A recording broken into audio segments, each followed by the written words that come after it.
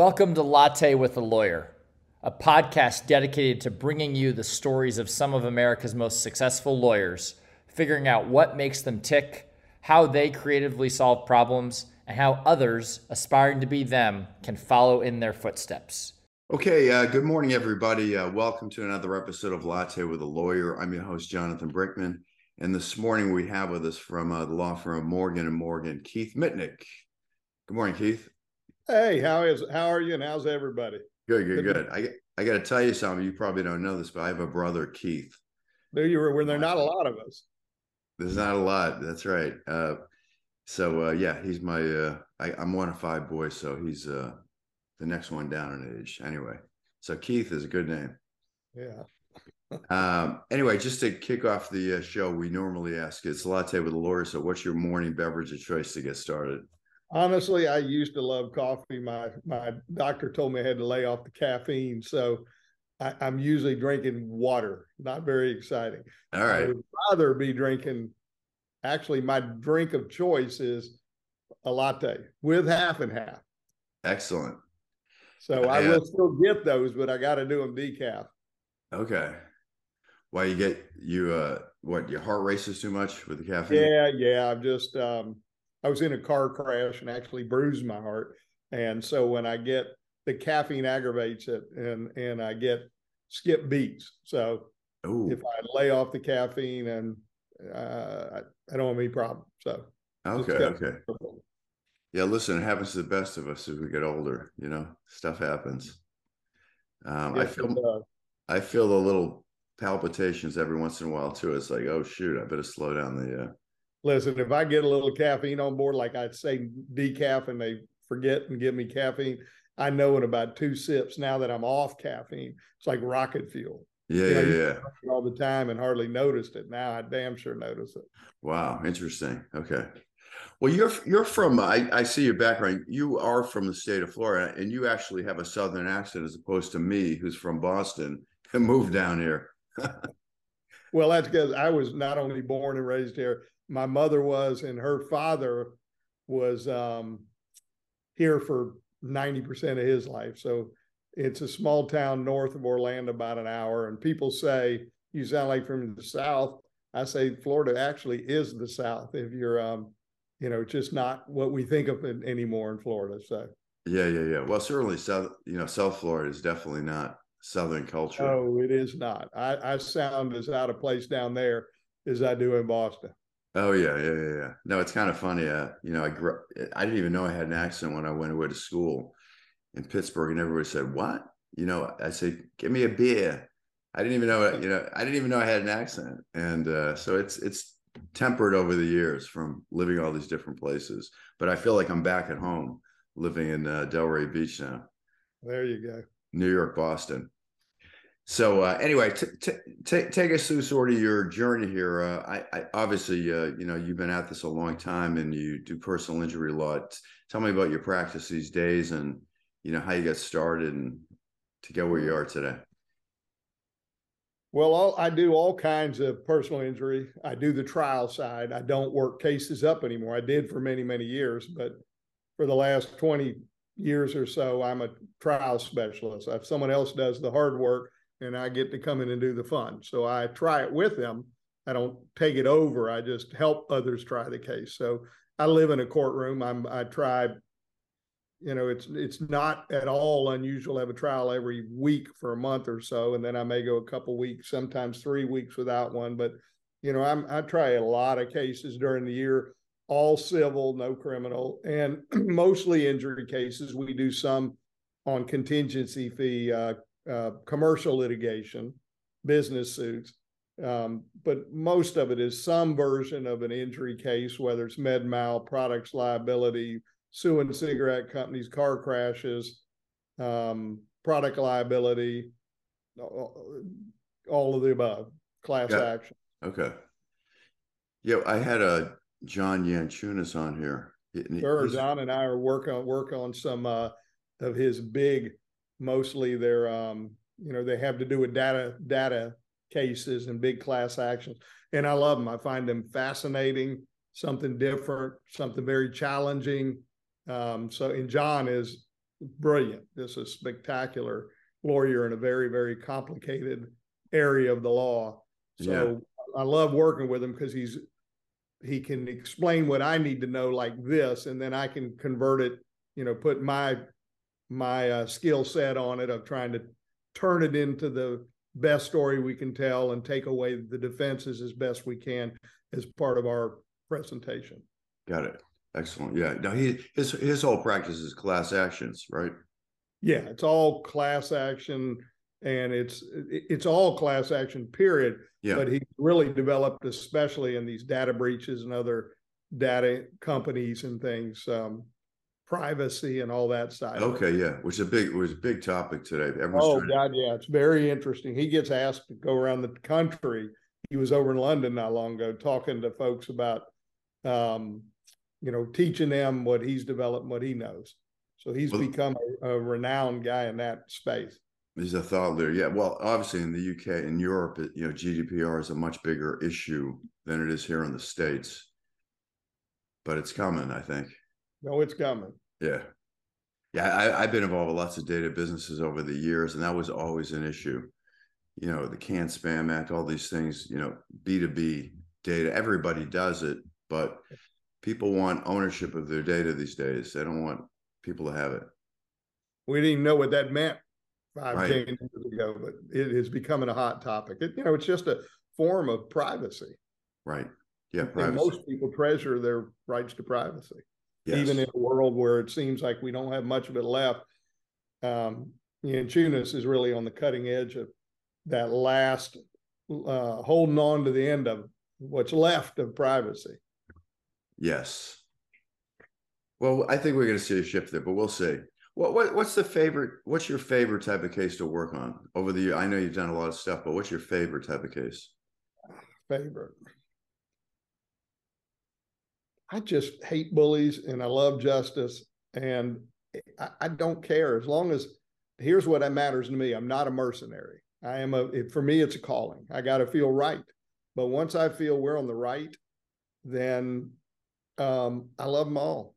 You give me a courtroom and give me a righteous cause, and I'm happy. I'm on edge because injustice is gut wrenching, and it's your responsibility to avoid it. And that's a heavy, heavy burden, but it's a burden I gladly take because, as my wife says, and I say to many lawyers, if not you, who? And so it is a calling, and it is a blessing to be able to do it. And thankfully, I'm not good at all that many things, but it's something I happen to have some gifts in that area. So I can't pick any case you give me where we're right and they're wrong, and I get an opportunity to stand up to a bully, I'm happy. Okay. Well, I saw in your back, you've done some pretty high profile cases here, right? Oh, I've done a bunch of big cigarette cases, some big defamation cases, some big entertainment with big name people in them. And those are fun. I mean, there's a side of the celebrity of all that Sure. is exciting. It just, aside from the little extra jolt that gives you, when you step in the courtroom, it's the same process and the same stakes, and they're always high. Got it.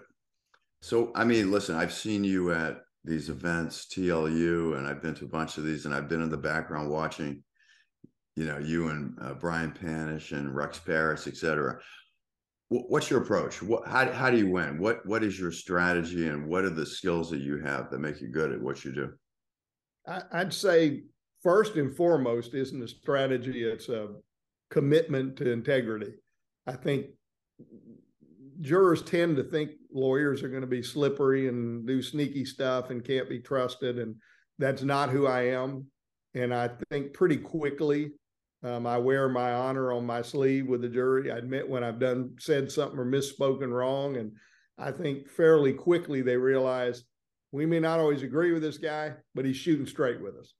And so I believe that's probably my greatest asset, is my commitment to shooting straight with juries all the time with no exceptions.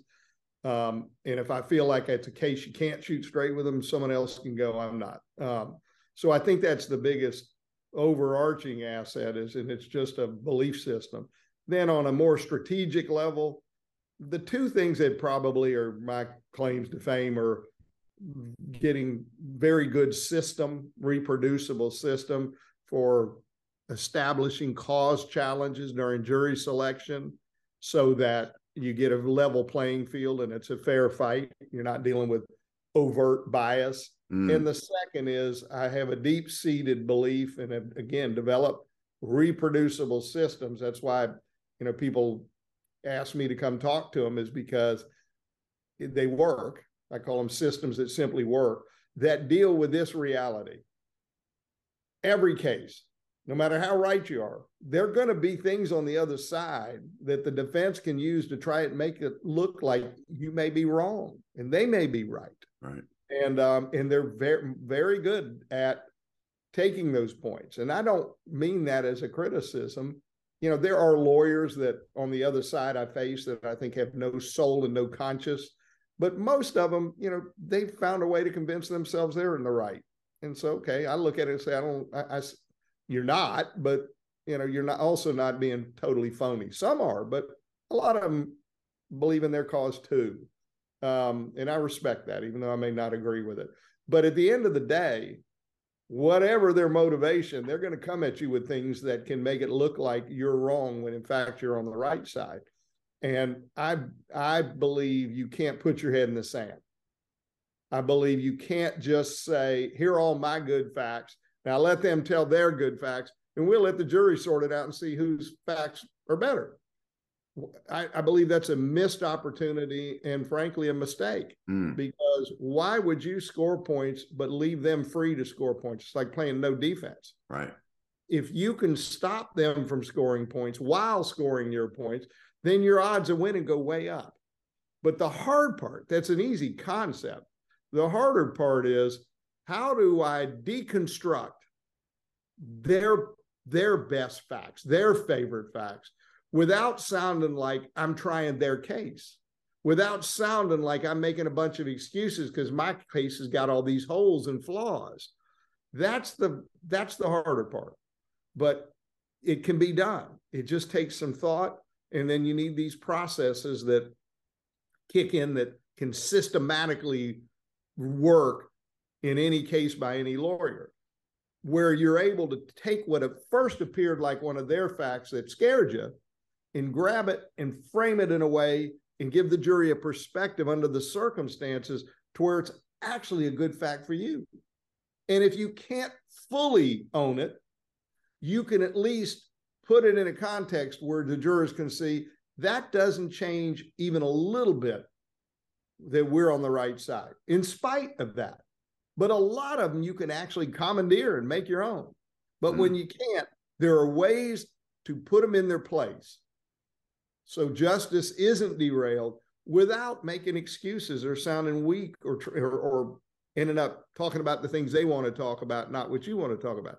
So that's really the cause challenges, mastering the art of getting cause challenges, and mastering how to win opening statement, recognizing when you finish with your opening, they're up next. And it ain't good enough to pat yourself in the back and say, look what a good opening I gave. And then afterwards, when they're done, you're grumbling about, I can't wait to prove how wrong they are. Nah, because jurors make up their minds early. And if you come out of the blocks with them getting the last word in opening and they're ahead, you're in trouble. It's unlikely you're going to catch them. So I've designed ways to make sure you won opening, meaning you're patting yourself on the back after they sit down. And once you're out ahead, now it's a matter of being smart about presenting your evidence, being careful not to make mistakes, don't step in pitfalls, and put your best foot forward. Do good cross-examinations so that they can't gain ground, because they can catch you. While it's hard for the plaintiff to catch up, it isn't hard for the defense to catch up. So you got to hold them at bay through your evidence and through cross-examination, and then get the closing argument where you have an opportunity to lay it all out and show how wrong they really are, and then to establish the dignity of damages and the rightness of the amount you're asking for with damage models. That's a lot to digest there, and trying to simplify it a little bit. So a couple of things that I heard you say is that if you get out in front, your chance of winning go up, right? If Way up. And if you're behind, your chances of winning are maybe not non-existent, but they're slim. Okay. I've heard a lot. The data backs that up, by the way. The jury studies back that up. So jurors make up their mind very early. Okay. So, but how do you know when you're up? Like, how do you know your opening statement was good? I know it because when we go to lunch, after they're done, we're giddy.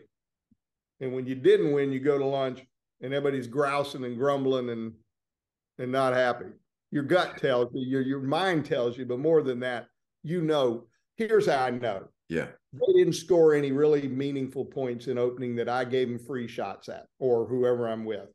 They didn't get a free shot. We didn't forget something. Look, you can't deal with every little nitpicking point they make.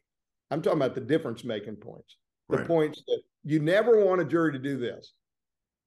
You don't want, when they get up and start talking, to see a jury look over at you and go, you had me going there. Why didn't you tell me about that? And by the way, if you had an answer, you'd have given it to me. When you get that look, you're in trouble, which means they can score. So you can't cover it all. They're going to score some points. They're good at it. Right. You can't let them score the difference-making points that make you look like you weren't shooting straight or that your case is fatally flawed. So you always ask lawyers, tell me, if we're going to lose this case, what's it going to be? Give me the list of what it's going to be on. I call them the defense's favorite facts. So people that don't know, haven't worked with me, know, I just say, tell me if we're going to lose, what's it going to be on? Give me a list. And then we sit down and figure out how not to let that happen. How to show we're not wrong. They're wrong. We're right in spite of their best facts. And you know why? I'm going to take their best facts and I'm going to build them into our opening. And I'm going to say, to make matters worse, boom, I'll give you a quick example. You can't say but. You know what follows after but?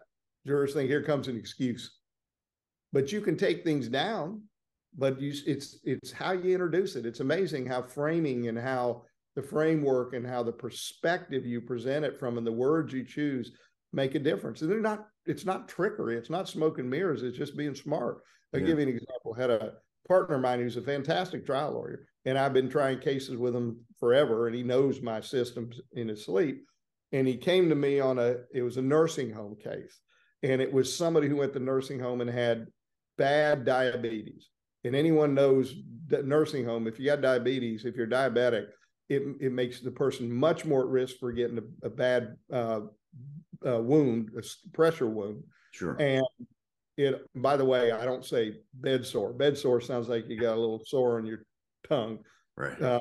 Wound sounds like a war injury. So we talk about pressure wounds, not pressure sores, not bed sores. But anyhow, anyone knows with the pressure wounds that diabetes makes you very susceptible. And if you get one, it makes it very hard to fix it. So this lawyer, who I have the highest of respect for his skills, came to me to impress me with how he was using, he had adopted my way of thinking, how he's taking it from him. And he says, well, let me tell you about this case. I'm going to tell you what I'm going to do with it. Says, my client's got diabetes, but they have the facility, the nursing home facility, knew all about it. They advertised to come in and we take care of you. They took her money. They were fully aware of her diabetes. And nobody on the planet knows better the risk associated with getting a pressure wound and treating it if you got diabetes. And somehow, knowing all of that and taking her in and taking her money, they let her get one by not being careful to the degree necessary under these circumstances, and then didn't address it rapidly to let it get out of hand, knowing that's the worst thing you could do. And I want to sit down to hear how they're going to explain it. And he was very proud, and I was proud of him. It was great. But I said, I loved it, but, and then I didn't say anything else. And he goes, what? I said, what do you mean? He goes, well, you said but. I said, well, why is but upsetting you? He goes, but's upsetting me because obviously there's something wrong with it. And I said, that's what's wrong with it. Everything you said was spot on, except you started with, she's got diabetes, but. Now the jury's listening for the excuse you're going to get. Right. He said, well, all right. So, Mitnick, you always got all these words, you drive me crazy. I said, Ed, am I wrong? He said, no. So what would you say? I said, my lady's got diabetes. And I said, no, say, to make matters worse, my client had diabetes and they knew. Now you say all the same. When you say to make matters worse, we just own the diabetes rather than explained why it wasn't really an excuse. We weren't making an excuse to explain why it's not a fair excuse for their conduct. We were showing it made their conduct even worse. Same fact. We just framed it different. So I believe in framing the conversation a lot. I do that like as a salesperson. So it's interesting. So would you say most lawyers are learning this? The importance of language? I can tell you what, look, there are a ton of lawyers out there that are intuitively, naturally do it. Yeah. Or they were trained by a great mentor and they do it. But, I happened to had a mentor when I was a baby lawyer who I would come in from a deposition and I would say, let me tell you what happened. Something terrible happened. Someone said, and he'd say, Mitnick, what's the matter with you? Every time something happens, you think it's bad. That's not bad. That's good. Let me tell you why. And I'd sit there and I was just, I'm talking about straight out of law school. Yeah. And I remember thinking, well, that's not really good. But I was so impressed with how, even if he didn't turn it into something good, he sure as hell neutralized it. And a lot of times he turned it into something good. And just out of pride, I had to adopt it, because otherwise I was going to get balled out again for, being chicken. So I would come in and say, hey, let me tell you what happened. And it's not bad. And he would say, Mitnick, good try. I like your learning, but no, that's not why it's not bad. This is why. And, when you get that early, it was just, and now, honestly, I don't want to sound full of myself, but the guy that trained me, who I say thank you prayers for every morning, is long since passed away. Mm. But if I'm at his age, I think I do what he taught me better than he did. I mean, I've just taken it to, rather than he just did it intuitively. Very, very good lawyer, very smart, just had great instincts. I've made it a science. You systematized it. Yeah, and I've systematized it so I can quickly teach it to others, but my system works for me. And so when I'm not in trial, one of the things I do within our firm, we call it click and pick with Mitnick. Instead of having to go through a bunch of scheduling, they just send an email out that I'm not in trial, and they just go onto this site, pick whatever time works for them, click, and then they call my cell phone. Okay. And we don't even Zoom. We used to do that. It's just so quick. So I'm in every 45 minutes, I got one of these other than at lunchtime when I'm not in trial. And all we're doing is problem solving.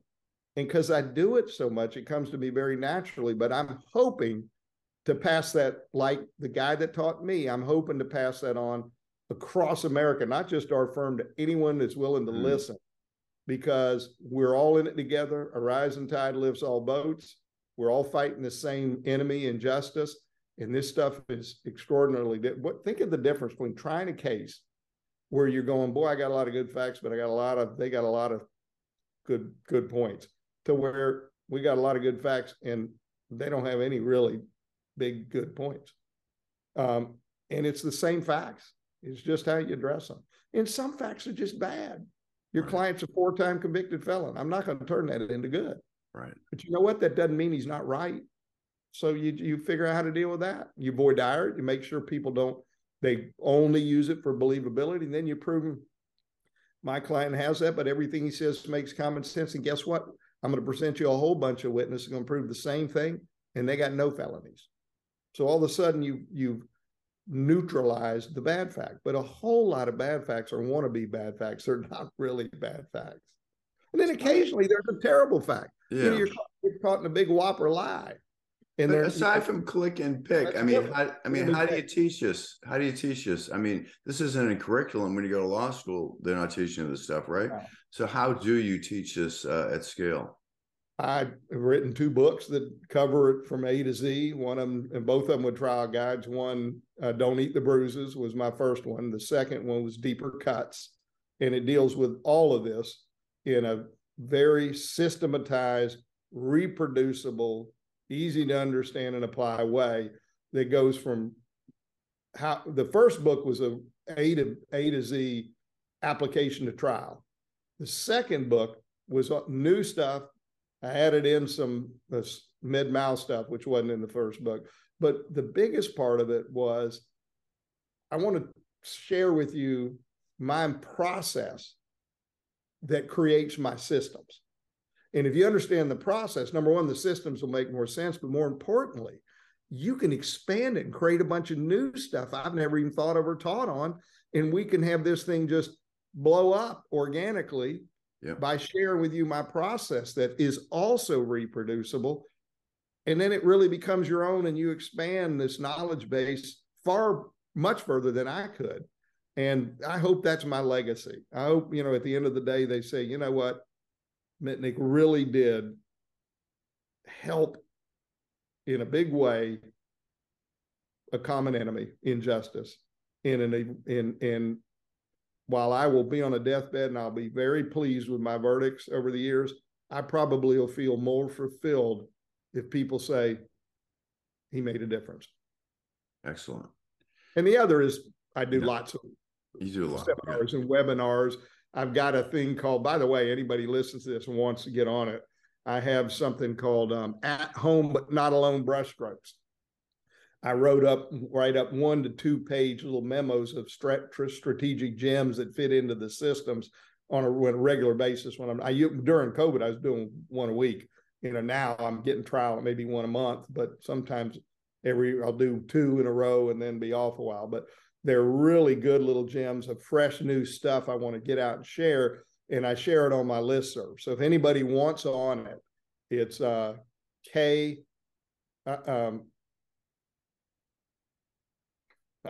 thinking of my website. It is my listserv is email me at kmitnick@forthepeople.com. It's the letter K, MITNIK. There's no C, MITNIK @forthepeople.com, FORthepeople.com. And just say, will you add me to your listserv? If you don't mind, include my assistant, Mary Arnold. It's just marnold@forthepeople.com. It just makes it easy for me to get her there, and she'll put you on the listserv. And I will send you, I think I'm up to like 58, 59 of them. She'll send you the past ones and you'll be on for all the new ones. It doesn't cost anything. It's just an outreach thing of mine that's important to me. Excellent. So let me just to pivot for a little bit here, because this is a great piece of wisdom you're sharing. But how'd you get started? Like, how did you become a lawyer? Like, where'd you get started and what got you started? I've been asked that, and I can give you my best answer, but I don't honestly have a lockdown reason. I had no lawyers in the family, had no friends of the family were lawyers, didn't know a single lawyer on earth. My only exposure to lawyers was watching Perry Mason, and which I think probably was an influence. I've heard that a lot. I read a book. I've heard that a lot. A book about a lawyer that helped some kid with a bully. And I think standing up to the bully, I hate bullies. It's always been a thing of mine. There was something about that book I read. It was one of the first serious books I read as a kid. And I think that, coupled with Perry Mason made it look fun and interesting and cool. The book tapped into my stand up to bullies. But my mom talked to the guidance counselor. My mom was a guidance counselor at a next door town called Mount Dora, and I went to Eustis. And my mom talked to the guidance counselor at Eustis, and she said, your son's records show he said he wants to be a lawyer since elementary school. And that's weird to me, because that predates when I read the book, was probably middle school. So I don't know where it came from. I just know I've said it until it just happened. Excellent. So what would you tell someone today was thinking about becoming a lawyer? What would your advice be?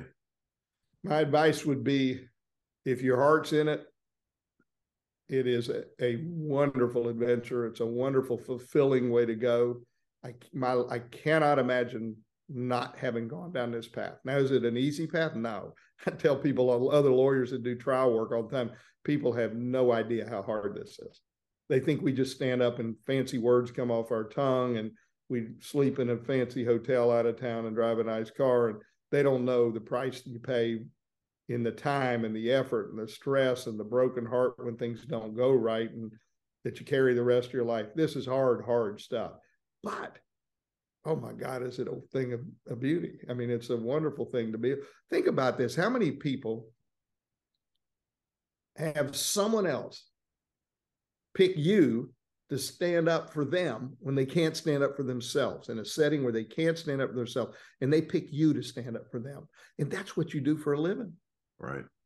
I mean, it's the ultimate honor. It's also, if you're competitive and you like a good challenge, it's very challenging. Other than professional athletes, maybe politicians, but certainly professional athletes, I can't think of any other professions where there's someone else on the other side whose sole purpose in life is to try to screw up every single thing you're trying to accomplish. And they're paid and skilled and trained to be effective at it.